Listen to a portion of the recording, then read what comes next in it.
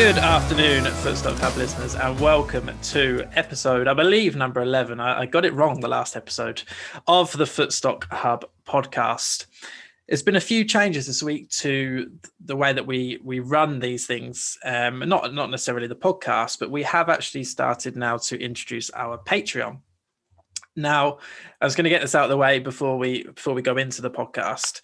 This is not a case of A, us trying to make profit, B, any of the free content will continue to be free. Nothing changes on that front. This is purely to give extra content to those that want it, and just to try and give us a way of covering the costs of a website and a podcast. As I'm sure you can appreciate, these things are not free. And after doing this now for a long time, by also losing money every month, it gets to a certain stage where you decide that maybe we need to do something about that. Okay, so for the first kind of 3 months, 6 months probably, we're not looking to make a profit at all, purely cover costs, and anything else that comes in will be thrown back out in giveaways and all of those kinds of things. So if you are interested, if you go onto the Footstock Hub Twitter page, it's the pinned tweet, and have a look at the Patreon. There's 2 different tiers. Have a look at what we're offering, and if you feel like you would like to support the page, we would really, really appreciate that. And like I said, I just want to reiterate, everything that we currently do will remain free. None of that is changing. This is purely all extra for those that want to go the extra mile and show us a little bit of thanks. So now that is out of the way, we are here with probably many people's arch nemesis on the Footstock contest leaderboards. You would have heard from many a time, but we have Footstock Monkey. David, how are you doing so far, mate? Yeah, not too bad. Yeah. Thanks for having me back. I think it's been a little while, but mainly that's because of the break, wasn't it? Exactly that. Yeah, I think this is your second appearance on the podcast. Obviously, you're now my co-host on the preview contest. So that went out. So this will go out on Sunday. That went out on Thursday. Obviously, we've got the exciting double game week coming up this week. Now, David, I'm sure lots of people would have heard about you, would have known about you, but just in case anybody doesn't, do you want to give us a very brief overview on how long you've been on the platform, experience, all those kind of things?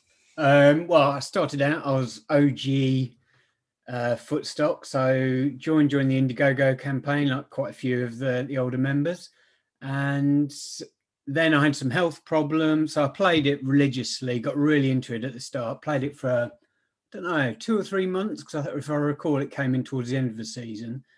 And then my health problems got greater and greater, which have been mentioned on another podcast. So I'm not going to go over the whole thing again. But that sort of really, I was laid low until probably March last year, maybe a little bit later than that, when I started seeing the virtuals popping up on my Twitter feed. I thought, I'm going to have another quick look. And I slowly got back into it. My collection wasn't that big at the time. It's still not massive, although comparatively speaking, it's probably a lot bigger than a lot of people's. But, slowly got back into it, took a bit of time sort of learning the matrix again, getting back into it. And then slowly the results started to come. Yeah, we certainly see you at the top of the leaderboards quite a lot, and it is something that there's quite a few questions later on in terms of strategy and how do you look along these sort of things. So we'll actually get into a couple of those now before we move on to a couple of other points that I just want to have a chat about. So would you say that your main focus on the platform are you purely contests, or do you look at the other ways on the platform to play it? Or are you purely, I do my research, I enter my players, and I will hopefully try and win more than I put in? I think when I came back to the platform, that was most definitely my strategy. And buying the players I bought were specifically targeted to tournaments. I think you can only go so far with that. And as a long-term strategy, I think it's important over time that especially new users learn to master different areas of the platform. And so I'd say now trading, although definitely not the strongest part of my, Footstock game, it's something I'm doing a lot more of, buying players I think will appreciate in value, and then selling a couple of them as game days approach, just to make a little bit, it's probably minimal compared to my contest winnings, but it all adds up.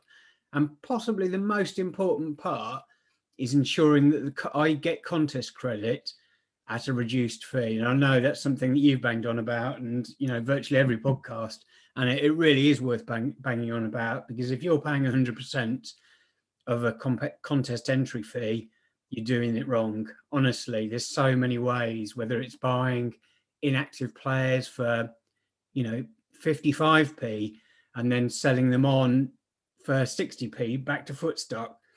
That sounds like 5p, and it is 5p, but over time that adds up. You do 100 of those and suddenly you got a silver entry, and that's the way it works. And I should have kept a track of these sort of thing, and I've been buying a lot of players recently that I think will go either inactive now or inactive in the summer, with a view to sort of selling them. I have like 150 of certain players. I'm not going to say which ones, but of certain fairly obvious players like, Christian Fuchs and stuff like that, who I think are going to go inactive either this transfer window or the next transfer window. And I've been buying them at 30p, 35p, and I'm going to make 50, sometimes 100% profit on those. But so that's it. I would say it's sort of three-faceted, sort of looking at those players for tournaments, gaining contest credit, and then doing a little bit of trading. Yeah, like you said, I bang on about it all the time, but it's such an easy win. You don't have to be talented, really. It probably takes 5 minutes. I mean, this week, I managed to have Matt Macy's gone inactive at Arsenal goalkeeper. He's not played for however long. And my average buy price was about 25p, and I had about 200. And straight away then, like I said, it's over 100% profit. And that means that even if I am a break-even contest player, which touchwood, thankfully, I've been better than that, you're making money. And there's nowhere else, no other platform, no other DFS site that you can be a break-even player yet still be in profit. And that's, for me, something that really just stands Footstock out. But people still don't seem to get into the habit of trying to get the discounted credit. Like you said, a 55p to 60p, do it 10 times, there's your £1 bronze entry. And a lot of people just play bronzes. So what's that, £5 a week? You could make that. You could never pay for a contest, I'm convinced. If you were just a bronze player, £5 a week, you could never pay for a contest in your life. You could do it all through credit from Footstock. And the thing that I keep going on about it now is that potentially, obviously, it's going to get harder to do. But right now, it's so easy to get credit. And that's something that actually kind of brings me on to the next thing I want to talk about. So again, there's been a lot of chat this week that we seem to see a lot of all about, but how do I make money on Footstock? And it's not the case of how do I make money? It's the case of people are expecting to just do nothing and make money. Does that make sense? And I think that so many people, and I hate mentioning it, I really do, but so many people have come over from the thought of I can buy a player and leave it 3 years and do nothing. Footstock is so different. There are so many ways to make money, but you have to earn it. Not many things in life you just get money for nothing. In fact, nothing, pretty much. You don't just get money for doing absolutely nothing. But if you work at Footstock and if you put research into your contest, if you look at the fixtures in advance and trade, if you trade daily between the spreads, if you do this, that, and the other, there are so many ways to make money on Footstock, which is why I can't understand where people go, oh, but I've not done anything for 6 months, but I haven't made any money. It's like, okay, well, there's probably a reason for that. And people are so into this habit of you can just do nothing. How have you found your biggest profit margin? Is that all through contests, or would you say that actually you've made quite a bit of money elsewhere? Or like you said, your trading is kind of minimal, but do you still see half decent percentage gains from that? As I said, I don't really track my trading, which, is probably a mistake. And it would probably, because I used to buy a lot of packs when they were profitable. And even now, I think the new player packs were profitable for a point, and now not so much, because a lot of the Leeds players now suddenly, shot up to 4 stars. So I'm not buying any of those anymore. I think the most profitable packs at the moment, or from what I've worked out, are the cheap packs. There's a surprising number of 1-star players, but that have got decent value. But to answer your question, I think that tournament winnings really has got to be my sort of biggest area. I worked out since August 1st, I think my ROI on tournaments was 60%. It's actually gone up a little bit since then. And over that same period, I've got £31,583 in contest winnings. And that's without accounting for discounted credit. Yes, exactly. Yeah. And a lot of those entries will have been discounted credit. It's difficult to work out, but I would guess my ROI when you take into account discounted credit would be 80% or higher. So what's that? So 17,000 pounds profit on contest winnings. Yeah, which is crazy, isn't it? Some of that I've taken off the platform, but a lot of that I've used to expand my collection because, as I said, when I returned to the platform, it was quite small. Yeah, no, there are so many ways, and I'm not having anyone that tells me you can't make money on the platform. You absolutely can, but it's not a platform where you can make money by doing nothing. And that's the big mistake. I think those that are active and those that are engaged do make a fair, decent amount of money. And I understand that. The people go, well, but I can't be engaged all the time. I can't be on it every day. I'm not talking every day. I could log on now for 10 minutes, look at the fixtures for the monster, log off for 2 weeks, buy all the players that are going to be needed now, come back on in 2 weeks and go, well, look, I can sell them all just before now. That's not having to be engaged and active. I could be on it for 20 minutes within 2 weeks. And I reckon I could make a fair amount. Obviously, it's not difficult to look at, those monster fixtures. Some of them are quite favourable. Some players are going to be favourable. I'm going to buy them now because there's so many people that baffles me that just buy on the day as if they've never been prepared. And that's why the edge comes. And that's for me, is there's such a big thing around that. Okay, we're going to get straight into questions because, as always, there's quite a lot. So again, I say it every week, but thank you very, very much to everyone that does submit them because it makes the podcast a lot better. So, a nice one from Hoodwink to start. Do you do a lot of research of stats for contests, or mainly down to your knowledge and regular choices? If so, are there any sites or people you recommend? I do a lot of research, and there are a few sites I use, basically because I played before I started playing Footstock. I was playing on DraftKings quite regularly, and so I use a lot of stat sites for that. For goal scorers and stuff like that, I just religiously use SofaScore. I find it may not be the exact quickest down to a millisecond, but it's pretty quick. It's pretty accurate, and you can go back, inside a player's profile for 2 years to look at, number of dribbles they did in a game a couple of years ago and stuff like that. So that's pretty useful. I use RotoWire, which is a DFS platform, which is really good for soccer, which has stats for who's taking corners for each team and how many corners were taken, how many open crosses, all of those sort of things. You do need a subscription for that, but it really isn't that much. And then on top of that, a lot of it is down to sort of watching a lot of football. You have a feel for certain players. Sometimes you have a feel for a team that you think's on a rise. Maybe their XG, is lower than it should be or higher than it should be, and therefore you think they're probably due a flip in form. But yeah, no, there's just a lot of football knowledge that's accrued from watching far too much football. What about you? Because you're the same. You're a tournament player as well. Yeah, I'm absolutely, and I wouldn't say I do loads and loads. I say I look at, if the tournament's on the Saturday, I'd look on the morning and, look at the injuries and suspensions. And I look at kind of 4 or 5 lineup prediction sites. And I tend to only pick players that everyone's predicting because I'm getting annoyed of being done by me putting in a risky selection that never pays off. So yeah, I'd say I'd do an hour for a contest. I wouldn't say I do loads, but to other people that would be a lot. But I feel like DFS for me, and I've never done anything DFS wise really before Footstock, is all about making the least mistakes. And if I can minimize that by not putting in a doubt, not putting in an injury, not putting in a suspension. I mean, the Adama Traore this week, obviously it killed me. However, someone put on after, there was an article that he came off injured on the Friday, the FA Cup game, and I just missed it. So it's one of those that, if that's my fault and I've made a mistake, if I'd not made that mistake, I would have been a lot, because pretty much he was in most lineups along with Sterling, who decided to miss a penalty. So I think I do enough to try and minimize my mistakes rather than really going as in to make me gain stuff. I think that's probably the way I go.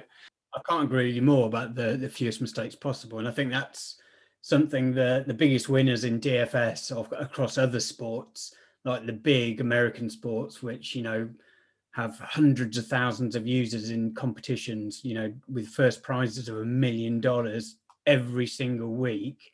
Now, that would be nice if Footstock got to that, but, you never know. But,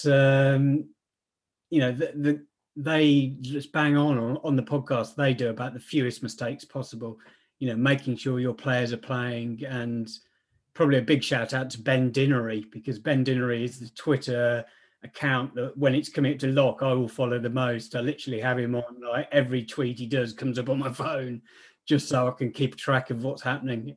He doesn't catch everything, but he makes choosing teams a lot easier. No, I'd absolutely agree with that. Yeah, Ben Dinner is a good one. I do use a few of the.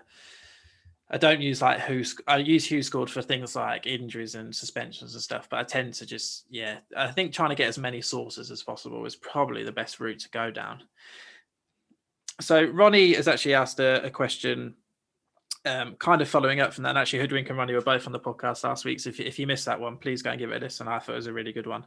So he's asked, on top of that question by Hoodwink, any particular strategy? And do you feel you do better entering one or two in a particular tournament, or when you max out entries? Does your strategy change depending on the amount of entries? So I'm assuming it's going down the route of, are you a hedger or are you quite an aggressive man? I've become more aggressive. In the past, when I had a win, often you would see my name, maybe in the top three, but you wouldn't see it anywhere else cashing. And that's because I was trying to hedge different sort of entries.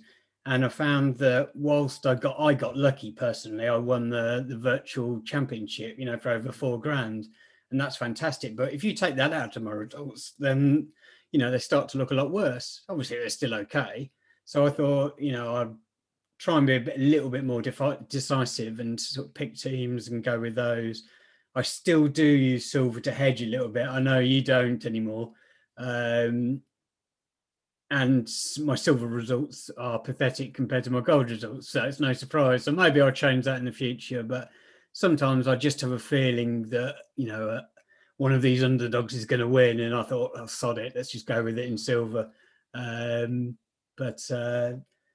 generally I max. There's certainly not enough entries, even in the monster, to try and build every single possible combination.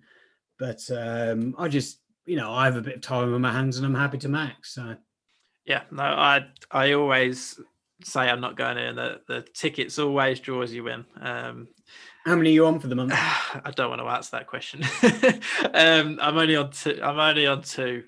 So I'm not doing particularly well. What are you on at the minute? 9 at the moment, I think. Yeah, I think you and Ben PZ, I think, is on about 10 or something stupid as well. Yeah. So yeah, I actually 14 last month, but yeah, it's. I actually, do you track where you get the most from? Is it gold, silver, or bronze? This month so far it's bronze, weirdly, which I traditionally have done awfully. And this month I've won 2 already. Yeah, no, it's weird how it all comes in kind of peaks and troughs, doesn't it? I mean, that's what I mean. Ben last month, he won't mind me saying, but he couldn't hit a barn door for about 3 weeks. I'm in a great chat with him, and he was getting so frustrated. And then this month, it just seems to be every contest he's winning it, and it's like that's what you have to be prepared for. You have to be prepared for taking the rubbish. I mean, he was poor the previous 3 weeks, and he could quite easily have gone, right, that's it, I'm reducing one entry per thing, but he's got a bankroll and he goes, right, well, this eventually it's going to turn. I back myself. And this month his ROI is brilliant in the new Footstock leaderboard. He's topped by quite a way. So it's always the rough with the smooth. And it's one of those things that I also bang on about quite a lot. Trader hacks. Whose name do you hate seeing at the top end of the leaderboards? Now, I really like this question because from my point of view, obviously, I know more people in the community better than others. And the people that I really know, I genuinely am really happy when, I see them at the top. But from my perspective, it's always right. If I'm not going to win, I want it to be one of the people that I'm in chats with or that I speak to on the podcast, quite a lot of people that I know, or I want it to be a completely new user that I've never heard of in my life. So, I mean, there's obviously Mad Dog is the one that stands out, and I hate seeing him up there because I don't know who he is. He doesn't want to talk to us. You can't get through to it. So I don't like it. Things like Vin Unleaded is a very good player that you can't really get through to. The Maxi, those kind of people, I hate seeing him at the top. Just because I'm like, well, if it's not someone that I know quite well, if it's not myself and it's not a new user, they're the three things that I like seeing. So is there anyone that you don't particularly like seeing at the top? I really can't think of names, but you're right. Generally, I mean, I'm not in like chat groups apart from sort of Slack with loads of people. But so the names that I look out for are yours. Trader, I love seeing at the top just because every time he's been on your podcast, he just cracks me up. I love being on listening to him, and I love being on a podcast with him. You know, he cracks me up. It's brilliant. It is brilliant. I don't like. Yeah, maybe Mad Dog, just because he's gone on such a tear. But I actually approached him on Slack and have had a few sort of mini chats with him on there. But you're right, he's just like, you don't see him anywhere really, do you? It's just weird. I always think that's probably for the best, you know. I always think I'd do better if I wasn't so engrossed sometimes. Because I think certainly one thing I've noticed, the monsters, obviously we had 3, and obviously I had one where I came 3rd and the other 2 have been nowhere near. And every single time on those, it's when I've been looking at the group chat in the morning and people going, oh, but what about this player? What about this player? And sometimes I'm like, I just need to get rid of it. Like, trust myself. Your gut is always right. I'm always convinced your first lineup that you put in is probably always the one that you're most confident in. And that's I never go on Slack first thing. I try and ignore it until football starts. Yeah, that's one of my biggest downfalls. That's something that I'm trying to do this year, is to stay away from anybody else's opinion, because it's so easy to get swayed. If someone mentions a player, you're like, oh yeah, I might as well stick him in one just in case, and then it all just, you do that 10 times and all your lineups have changed completely. So yeah, it's quite an interesting thing. Again, another great question, Gertie, are there any players in your collection you feel you're short on? There's a few, like sometimes like the European players mainly. I keep putting bids in. I keep forgetting to like keep a cash balance. I'm awful at keeping a cash balance. I was awful on Football Index, and I'm still awful now. I'm getting better. So often I'll put bids in the morning, then, you know, and during the day I'll buy something, or, you know, buy a pack or something like that. And then when it comes to the actual auctions, suddenly there's no money left in my account. So you might see my name on there, and then yeah, I've seen it quite a few times. Yeah, yeah, and that drives me around the bend, because I look at it and I think, oh fuck. But so a lot of the European players, and with the European football coming back, I can't wait for that. I don't have loads of each of them, but I don't know, just like the buzz of it. It was just something different, wasn't it? It was different players that you had to think about. So yeah, anyway, I'm looking forward to that. But the main ones are the obvious ones. Bruno, I think I have 4 of. KDBs, Salahs, all of those now. I do have, you know, enough to sort of get by. Kane, I still need to buy some more. And every time I look at him, I think, well, his price has got to go down soon. But it just slowly has been creeping up. It has fluctuations like when tournaments end, but the general trend for Kane is upwards. Just those ones. And a few younger players who I've been buying a fair amount of, but I still wish I had more of. Yeah, I'm exactly the same. It's the top players that I'm still slightly short on, and players that I wish I could buy loads more of. I'm exactly the same currently. And I think it was mentioned on Slack the other day that potentially prices aren't rising on the whole as such, because lots of money is going into the auctions, and that couldn't be true for me. I reckon the last 2 months I've maybe bought about 10 Prem players, and the rest I've been all on the European players, bidding on the European players, just because I feel like, for me, it's a better trading opportunity, and I feel like it's a lot more volatile, purely because I want to wait until the Prem supply and demand is sorted, and then that's when I'll go back into that, because obviously they're way more useful. So I'm not saying that, you know, sell all your Prem players to go into the Euro ones, but where I'm in the nice position where I've got the Prem players that I need, for me, that's where I've gone down. But there's always players that you rock up to on a contest and you think, oh God, I ain't got enough. It was Gundogan for me midweek. I had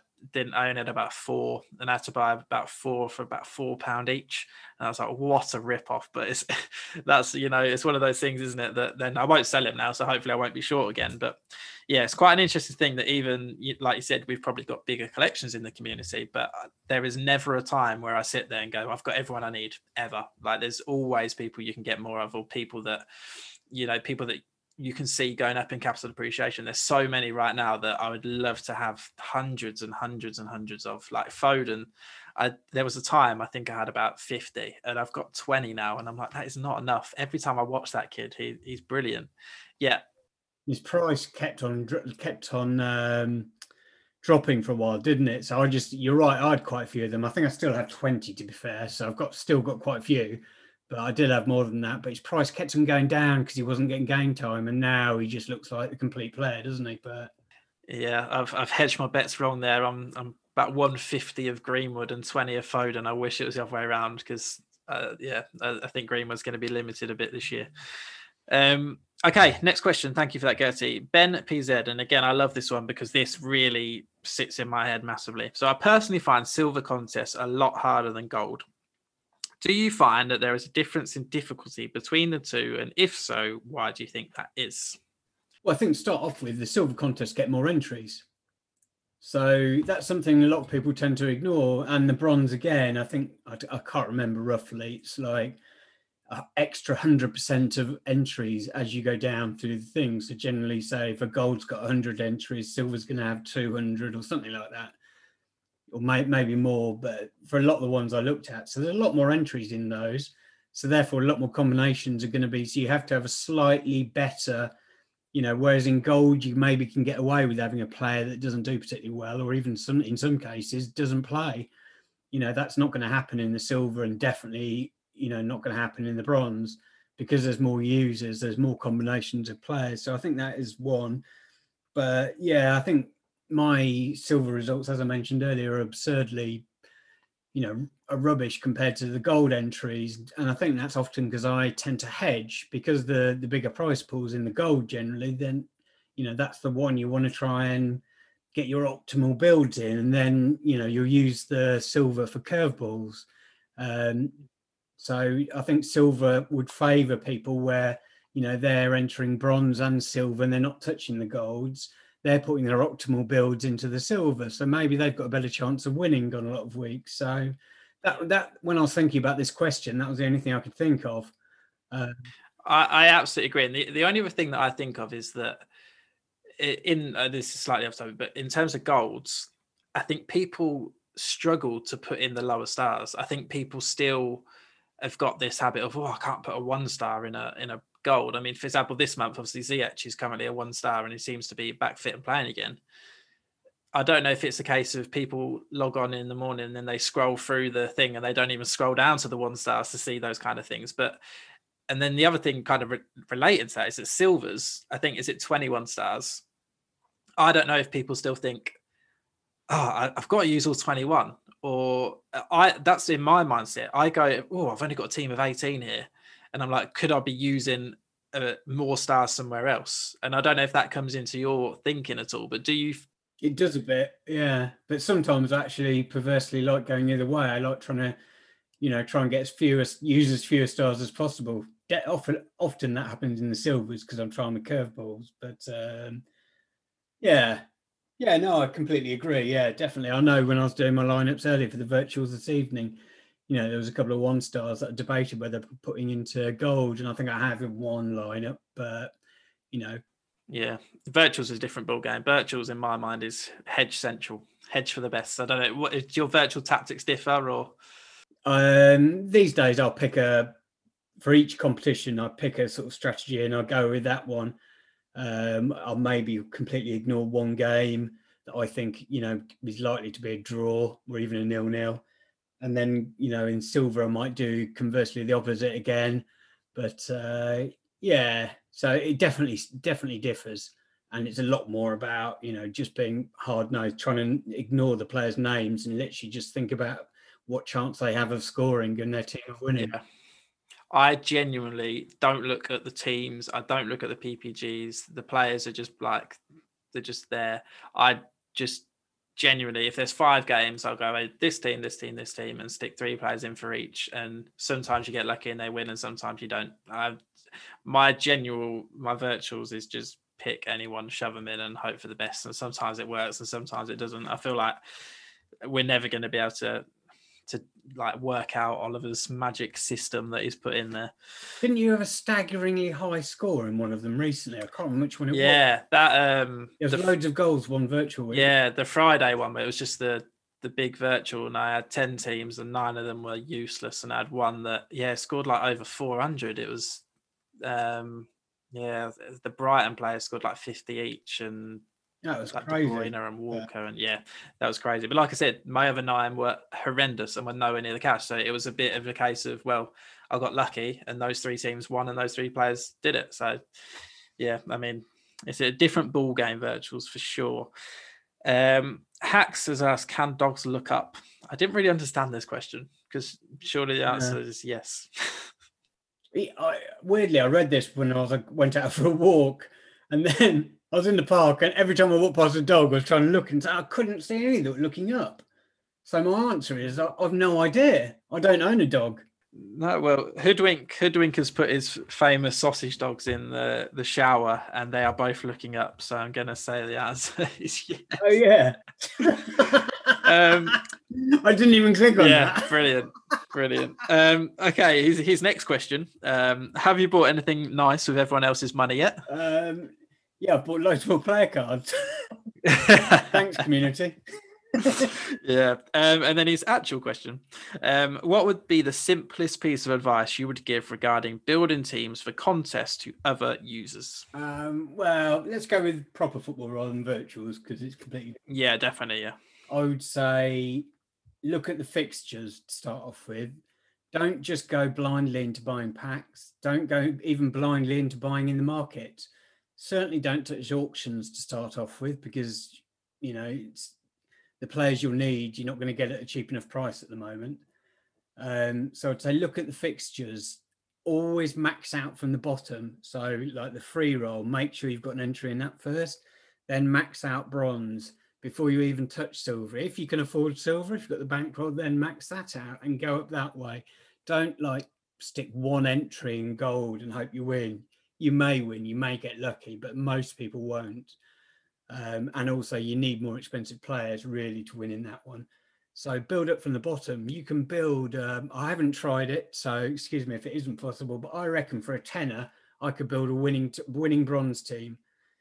It may not win every week, but you could definitely do it. There's so many players that are under £1 that have the potential to score, on certain game weeks. You look at the Burnley team who are starting to turn a corner and keep clean sheets, so their defenders are good.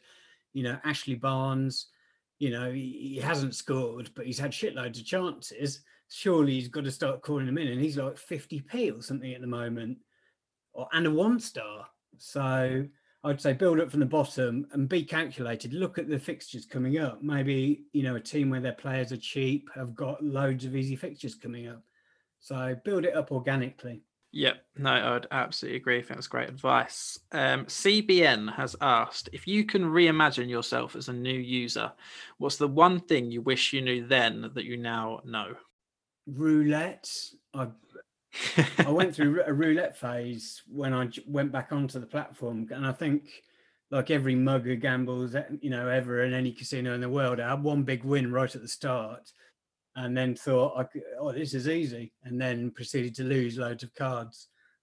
So occasionally I'll go back into it for fun if I'm watching one of Lethal's streams, or just if someone mentions that there's one that's nearly full, then I'll go in. But it's rare, or occasionally. But just avoid those sort of things to start off with. Over time, you'll build up a collection of players, and suddenly one of those players will become good at roulette, and you'll have loads of them. Just use it then. It's like there's plenty of things to be getting on with. If you're interested in just gambling, then sure, have a crack at it. If you're interested in making money, building a collection and challenging for the biggest cash prizes on Footstock, then, buy players on the platform who you rate. If you've got an interest in football and you follow a team that isn't massively popular, then like Burnley, sorry, Tom, then, then look at their players. Maybe they've got a youth player you think's just about to crack through. there's so many different ways that you can do this platform. Callum bangs on about it every single podcast, and it's completely true. Make sure you're buying credit for less than the 100% of the value of the tournament entries. And we spoke about it earlier, and there's so many different ways to do that. But no, there's don't dive in. Yeah, I'd absolutely agree with that. People, I mean, I said this on last week with Hoodwink and Ronnie. The amount of people that I speak to, the first thing they ever do is ask for roulette, is look for roulette, is all that kind of thing. It really does baffle me. And hope, I don't know, obviously, if roulette is going to be transferred across, I would imagine in some sort of form. But I think it's good for the platform having it on there. Don't get me wrong. I just think that it maybe should be switched off for new users, just for, I don't know, 1 month or something like that, just for that first month, when they can go on Slack or go on Twitter and absorb all the information about it, and then it can be switched on a month down the line, or after they've achieved certain things within the reward section or something like that, or maybe they'd be so hyped up about it they'd burn all their cards on it as soon as they got it. But just something that's takes those things out of new users' eyes.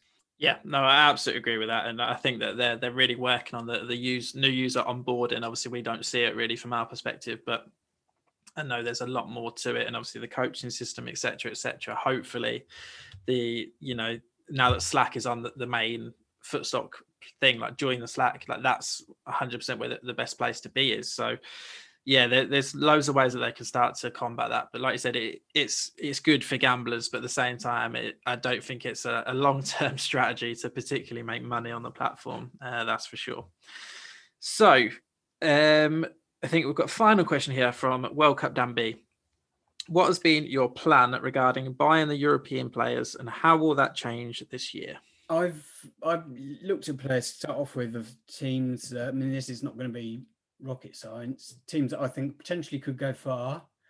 Teams from leagues I think will be the next ones that will open from Footstock. So, some people think it's going to be Germany. Other people have said they think it might be a different country. And I've got the one I'm backing, and I'm buying players from that nation at the moment. And then aside from that, looking at players for the future. So I've got Footstock open right in front of me right now, and I keep seeing them scroll across the auctions for today.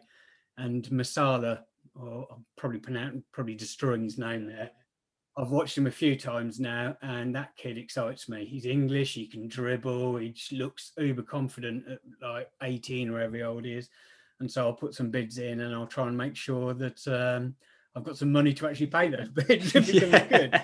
So that sort of strategy. But as I said, my collection is getting to a point where I've got enough players for the Premier League. It's still not there yet. I still, on the last gold entry, I might be, not over Bruno, whereas I desperately want one. But I'm getting to a point now where I can start to concentrate on European players.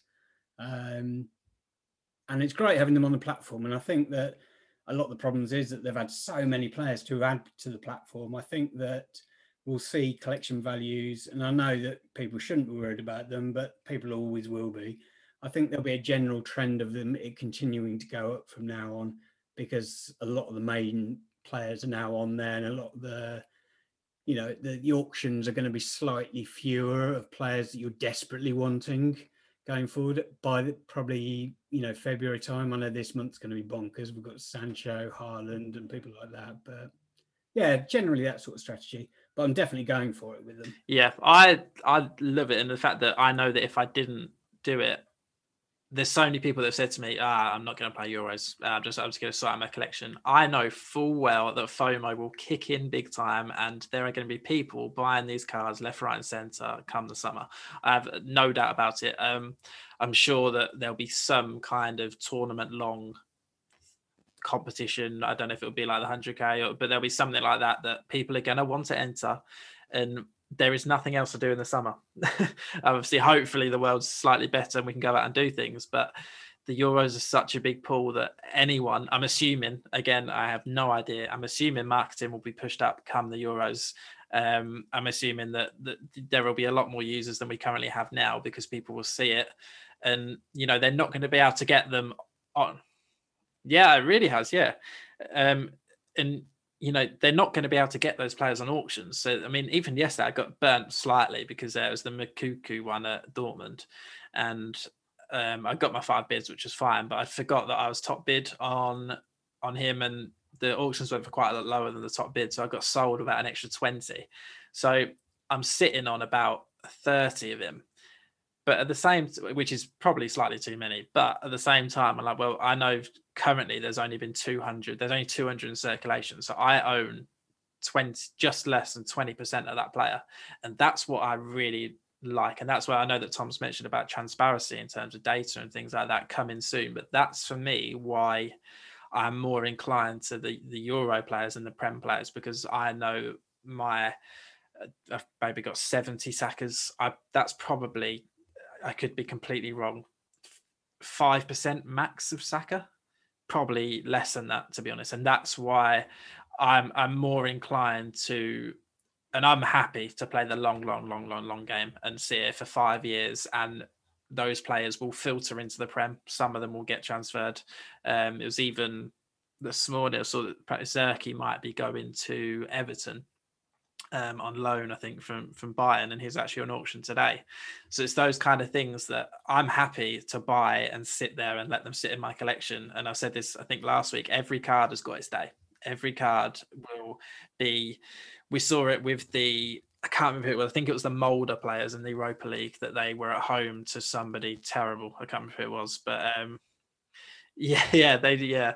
And people were paying like £15 for these players that on auction were about 30p, because, and that's what, again, I don't particularly want to keep going on about it, but in terms of the Patreon, one of our things that we're going to be doing is a weekly kind of each European team. And I've had a look at the first one today, and there's loads of players that are currently like 50, 60p that don't really have a use for their club. They don't really, you're not going to use them, but come the Euros, they're actually turned into really key players that have got favourable fixtures. For example, there are teams that are playing North Macedonia in the Euros in the groups, and whoever plays for those teams, people are going to be wanting those players. So, there's so many ways to play it with those European auctions. That's one of the first things I look at as well, is like, are they an international player? Like Muniz just scrolled across. He will be probably first choice for Belgium. Belgium, yeah. Fullback, and they often play with wing backs. So not only is he good for Dortmund, but also he's going to be good for Belgium. Yeah, you look at ones that stick out straight in my brain. Obviously, Shaqiri is, one of Switzerland's most important players, yet for Liverpool barely plays. And, Zinchenko plays like number 10 for Ukraine or something. And it's those kind of players that, if you get ahead of the game, I know now that we've mentioned it on the podcast, probably not going to be ahead of the game, but it's those kind of things. There's hundreds and hundreds and hundreds that if people moan that they can't make money or they can't trade, like I could tell you 50 players right now that I could be pretty sure will be worth more in a month's time than now. And, with those, I know we've gone a bit of a tangent, but those auction players, knowing the scarcity of it, I think for me, that's where my best trading opportunities are, but everybody can play it completely differently. Finally, then, David, I just want, if you could give us, I know that we've done it on the preview podcast, but I'm also aware that those get slightly less listeners than the main one. Obviously, this is going out on the Sunday in front of the double game week. Give me 3. I want 3 players that you are back in at the end of this double game week when we see Footstock Monkey at the top of those contests. Who are the 3 players that are going to be responsible for your winnings? I'm a Liverpool supporter, so I'm going to go with Salah up front. I really don't want to pick him, but it sounds so obvious. But KDB, because Pep's already said that he's going to play every Premier League game. I'll go with Foden because he's in form and I can't see Pep dropping him. And then fullback, I'm going to go with Kufal, not the obvious fullback for West Ham. Cresswell obviously is over a lot of sets, but Kufal's looked excellent going forward as well. So he has got as many assists as Cresswell this season as well. But yeah, no, certainly. I cannot wait for this game week, genuinely, and just for me, this is what Footstock's all about, looking at in advance, looking at those fixtures, looking at teams with double game weeks and all those kind of things, and, really putting it to the test. And it's one of those that Tom bangs on about it all the time. I know that it won't suit some people, so you don't have to play the long week one. You can play the Saturday contest, you can play the Sunday contest, you can play the Monday one. And that's the thing. Or even if that, you don't want to pick lineups, pick the single games. And that's, for me, why Footstock has the potential to be so popular, because there are so many different ways of, the platform. David, thank you so much for joining us. As always, I've learned a lot from it in terms of strategy and those kind of things, and I'm sure everybody else will. If anybody wants to find you, are there any particular ways that's the easiest to get hold of you? They want to have a chat? No, just on Slack, whereas I'm FS Monkey, and on Twitter, but often I miss messages on that. But it's at Footstock Monkey on there. But and also I just wanted to say congrats on winning the 100K. Don't get me started on that, David, because I know full well that there are so many game weeks left, and I know that don't get me started on that. Well, if I can't win it, and I won't this year, then I'll be really just before we finish. Are you entering more now? Probably not this week, but normally I enter before the star changes every month. So I'll probably now enter a few more toward the end of this month, towards the transfer window closing. I don't think there's going to be any massive transfers during the transfer window, but you never know, do you? So yeah, I'm just hoping for lots more postponements, movement around, and all those kind of things. But I genuinely, there are so many fixtures still left. All it takes is 2 players to get a hat trick, and somebody jumps me straight over. So we could be sitting here next week, and I'm down in 5th, and the dream is over. But yeah, don't spend the money just no. I won't do. I'll hold off for a little bit. David, thank you very much for joining us. Listeners, we'll be back next week, obviously with a preview podcast before game week 20, which I think starts next weekend, and then obviously we'll be back with the normal weekly podcast on Sunday at 9 p.m. for your listening. We hope you really enjoy the double game week. Final plug, like I said, check out the Patreon if you want to support this work. A lot of time and effort goes into it, so we'd really appreciate the support. But until then, have a great week, and we'll speak to you next time.